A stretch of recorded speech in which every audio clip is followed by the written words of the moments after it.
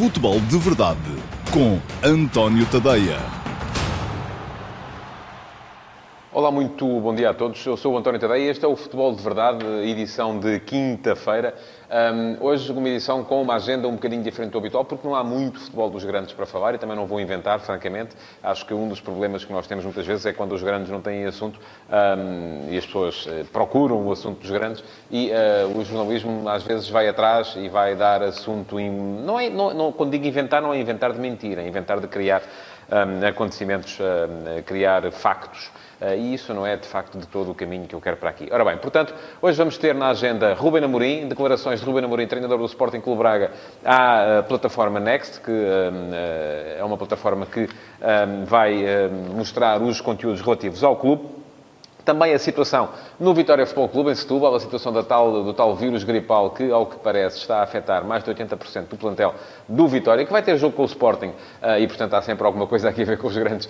Vai ter jogo com o Sporting já no próximo sábado, e a questão do eventual adiamento do jogo está em cima da mesa, mas também uma situação que tem a ver com a Supertaça de Espanha, que está a ser jogada na Arábia Saudita, e eu já hoje de manhã, no último passo, escrevi sobre isso e sobre aquilo que significa a deslocalização dos grandes jogos do futebol europeu para territórios onde eles não são habitualmente jogados e quais devem ser os critérios que presidem essa deslocalização. A mim faz um bocado de confusão ver uma Supertaça espanhola com pouco mais de meia casa, porque a questão é que os jogos, quando passam para o Golfo Pérsico, há muito entusiasmo pelo futebol, mas as pessoas dão-me a ideia que gostam mais de o ver na televisão do que outra coisa, e aquilo ali é mais até para fazer a vontade aos poderosos, que esses sim gostam de ter lá as grandes vedetas, de se fotografar ao lado das grandes vedetas, e isso não me parece que seja aquilo que o futebol mais precisa neste momento. Bom, antes de entrar nos assuntos do dia, tenho que vos recordar que podem deixar perguntas. Podem deixar perguntas nas caixas de comentários, se estiverem a ver em direto, seja no Facebook, seja no Instagram, seja no YouTube. Deixem as vossas perguntinhas e no finalzinho deste Futebol de Verdade, 5 minutos depois, e se a tecnologia o permitir, eu lá estarei no meu site, no antoniotadeia.com, para responder a essas perguntas numa emissão em direto do Q&A, pergunta e resposta, para o dia de hoje. Ontem, tenho que vos pedir desculpa, não foi possível. Tivemos aqui um problema de servidor, precisamente no momento em que eu ia começar o Q&A. As perguntas foram respondidas na mesma, mas gravámos e colocámos no site. Portanto, quem as fez pôde na mesma vê-las, só não pôde vê-las em direto 5 minutos depois, porque aí tivemos ali uns probleminhas técnicos. Bom, esperemos que hoje isso não aconteça. Vamos então aos assuntos do dia, começando pelo Sporting de Braga e pelas declarações de Rúben Amorim. Primeira coisa, deixem-me dizer isto, porque isto é o jornalista em mim que ainda está aqui a manifestar-se a esse respeito. Lamento que, e não é só o Sporting Clube Braga que faz isto, aliás, isto começou tudo com os grandes, que o treinador do Sporting Clube Braga, que está em funções, estreou-se com uma goleada estrondosa, 7-1 ao Belenenses, sabe que a primeira entrevista que dá seja à plataforma de conteúdos do clube.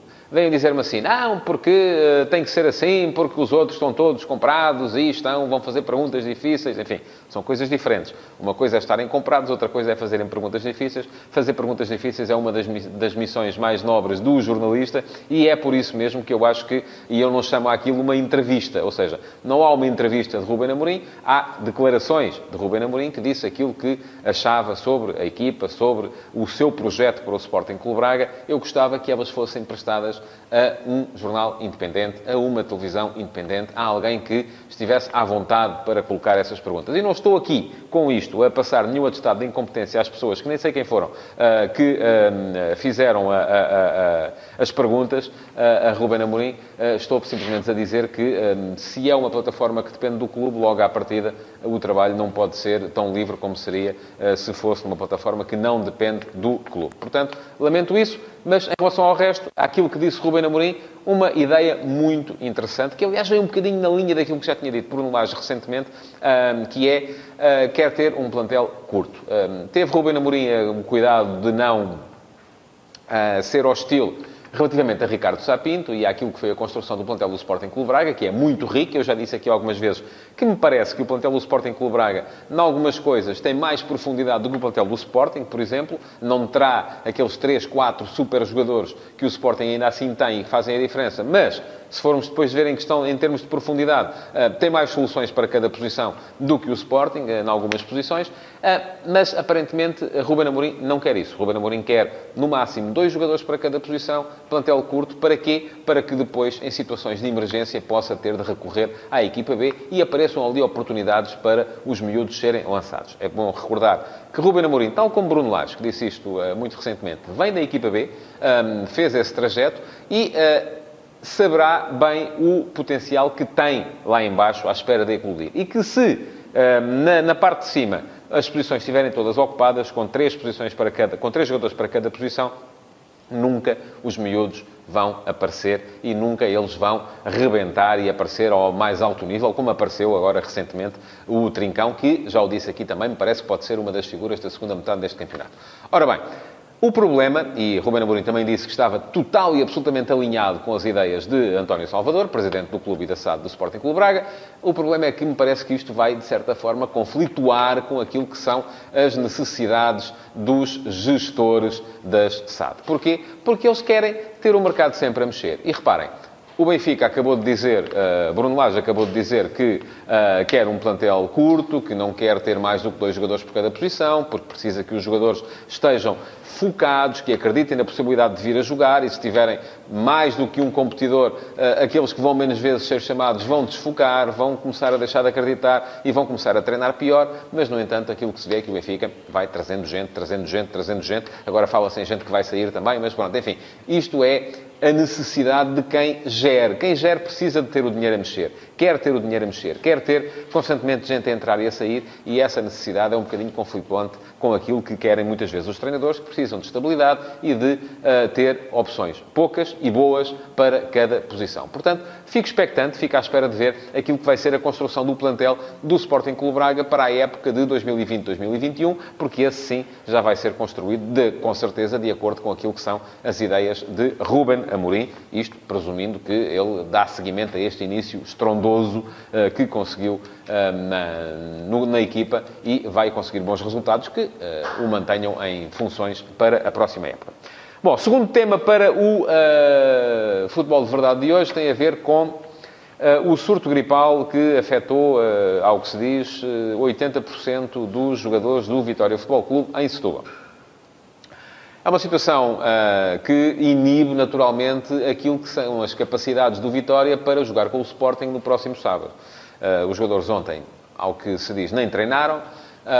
Hoje veremos o que é que vai acontecer, mas mesmo que comecem a treinar hoje, o jogo é sábado, hoje é quinta, enfim, é natural que se vão apresentar no sábado com uma equipa que não renderá certamente tudo aquilo quanto poderia render em condições ideais. Ora, em relação a isto, o que é que dizem os regulamentos? Dizem que num caso de força maior, e é preciso perceber se este é de facto um caso de força maior ou não, e havendo acordo do outro clube, o jogo pode ser adiado. Ora, eu, nisto, acho que, e são os princípios que eu defendo, ninguém gosta, com certeza, de ganhar se o adversário estiver depauperado. Não é bonito, e aquilo que tento fazer é tento colocar-me na posição dos responsáveis do Sporting Clube Portugal para pensar se eles devem ou não aceitar esse pedido de adiamento, se o Vitória o vier a fazer, porque, ao que parece também, até ontem ainda não o tinha feito. Ninguém gosta de ganhar a um adversário que não está na sua máxima força. E, sobretudo, a um adversário que está a 20% daquilo que é a sua máxima força. Mas é preciso também olhar depois para aquilo que são as necessidades do Sporting. E o Sporting, e o jogo, se fosse adiado, tinha que ser jogado nas próximas 6 semanas, até ao dia 22 de setembro. O Sporting, daí para lá, joga com o Benfica a 17, joga a meia-final da Taça da Liga com o Sporting Clube Braga a 21, tem que admitir a possibilidade de estar na final da Taça da Liga depois, no fim de semana seguinte. Joga com o Marítimo a 29, joga com o Sporting Clube Braga a 2 de fevereiro, com o Portimonense a 9 e com o Başakşehir a 15. Portanto, a única hipótese que tem é aqui este meio da semana nos jogos entre Braga e Portimonense. Teria de ser a 4, 5 de fevereiro este jogo, caso ele fosse adiado. Há uma vaga, não é a situação ideal para o Sporting. Agora também, a questão é que isto pode abrir aqui um precedente, que é o precedente de as equipas começarem a invocar estes motivos de força maior quando não lhes dá jeito, porque têm jogadores lesionados, porque têm... não lhes dá jeito, pronto. Enfim, não estou a dizer que é esse o caso do Vitória neste momento. Acho que para isto teria de haver naturalmente um meio de avaliar que fosse independente e que também ele tem que estar ligado à própria Liga Portuguesa de Futebol Profissional para que, caso o motivo seja de facto de força maior, o jogo possa vir a ser ser adiado. Veremos. Hoje, com certeza, teremos novidades a esse respeito. Aliás, hoje começam já a mexer tudo aquilo que são os jogos da próxima jornada do campeonato, porque Benfica e Futebol Clube do Porto jogam já na sexta-feira e hoje vamos ter Bruno Lage e Sérgio Conceição nas salas de imprensa a antecipar essas partidas. Ainda no Vitória, nota para aquilo que vão ser as eleições mais concorridas da história do clube. São já no dia 17, não é neste fim de semana, é depois no próximo, 5 candidatos, ou seja, além de Vítor Hugo Valente, que pede a recondução, há mais 4 candidatos, sinal de que o clube está vivo, e isso é bom. O Vitória é um clube pelo qual, pelo menos as pessoas da minha geração, todas têm algum carinho, porque é um dos históricos, um clube que quando eu era miúdo andava lá por cima, fez boas campanhas europeias, falou-se muito na altura do Super Vitória Europeu, e isso fica sempre aqui. É um clube que toda a gente gosta de ver bem. Ora, são 5 candidatos, além de Vítor Hugo Valente, Pedro Luzil, Chumbita Nunes, que quer regressar, José Dias Mendes e Paulo Gomes. Prometo, durante a próxima semana, dedicar aqui um futebol de verdade às eleições do Vitória para tentar perceber e desconstruir aquilo que está em cima da mesa e aquilo que os adeptos do Vitória terão para decidir no outro fim de semana, quando forem votar para eleger os próximos corpos sociais do clube. Ponto final no Futebol de Verdade de hoje, ainda para falar, e já o disse há pouco, da Supertaça de Espanha e da deslocalização, mas não só. Ora bem, ontem, na primeira meia-final, e é estranho haver uma Supertaça que tem meias finais, o vencedor da Taça de Espanha, da Taça do Rei, que foi o Valência, foi eliminado pelo Real Madrid, que foi semifinalista da Taça e terceiro classificado da Liga. Não devia estar a jogar a Supertaça, mas a verdade é que vai estar, inclusive, na final. Isto foi a primeira originalidade e há muita gente, aliás, o próprio Valverde parece que já veio dizer, o treinador do Futebol Clube Barcelona, que isto assim não faz muito sentido, porque estava a contar com um jogo com o Valência, que nem está lá muito bem, e provavelmente, se hoje ganhar o Atlético de Madrid, vai ter de jogar com o Real Madrid para discutir o troféu, quando o Real Madrid nem sequer deveria ter direito a estar a discutir este troféu, porque não ganhou nem campeonato, nem taça. Portanto, não faz ali coisa nenhuma. Esta não é a única originalidade. Há uma outra originalidade que tem a ver com o facto de os jogos serem disputados na Arábia Saudita. Ora, eu, em relação a isso, já escrevi no último passo de hoje de manhã, não vou amassar-vos com o tema agora, mas vou dizer-vos que, se forem ao antoniotadeia.com, têm lá um texto sobre o tema e sobre aquilo que é a deslocalização do futebol, que eu acho que faz todo o sentido, mas de preferência para locais onde o público, de facto, corresponda. E há aqui uma diferença entre deslocalizar, como fez, por exemplo, a Federação Portuguesa de Futebol, quando jogou 2 finalíssimas da Supertaça de Portugal, nos anos 90 do século passado, em Paris, para a diáspora, para os imigrantes, e o Parque dos Príncipes encheu, e aquilo que está a ser feito agora, não só com o Mundial de Clubes, que teve jogos com menos de 5 mil pessoas no estádio, mas também com esta Supertaça de Espanha, em que muitas vezes a deslocalização é feita para agradar aos sheiks mais poderosos, e isso não me parece ser o caminho que o futebol queira percorrer. Mas pronto. Ainda em relação à Supertaça de Espanha, nota para as declarações de Simeone ontem, acerca de João Félix, a pedir-lhe compromisso. Vem na sequência também de algumas alegações feitas num programa televisivo em Espanha de que João Félix estará farto de defender e não atacar. Ora, compromisso é isso mesmo, é às vezes ter que defender. Resta perceber se, e eu já tinha escrito sobre isso também, se a escolha do Atlético de Madrid foi a melhor ou não para João Félix, sobretudo por aquilo que é o ADN do futebol de Diego Pablo Simeone, que é um ADN de futebol muito mais defensivo do que ofensivo. Isto vai ter, com certeza, próximos episódios. A eles estarei atento e a eles voltarei quando for caso disso. E pronto, chegamos ao fim, então, do Futebol de Verdade de hoje. Queria pedir-vos, então, como peço sempre, que metam o vosso like, que partilhem esta emissão e que a comentem, porque ainda têm mais uns 2, 3 minutinhos para colocar perguntas. E já sabem, daqui a uns 5 minutinhos, 5, 10 minutos, no antoniotadeia.com, vou responder às perguntas que tiverem sido colocadas hoje nas mais diversas plataformas. Muito obrigado por terem estado desse lado e até já. Futebol de Verdade, em direto de segunda a sexta-feira, às 12h30, no Facebook de António Tadeia.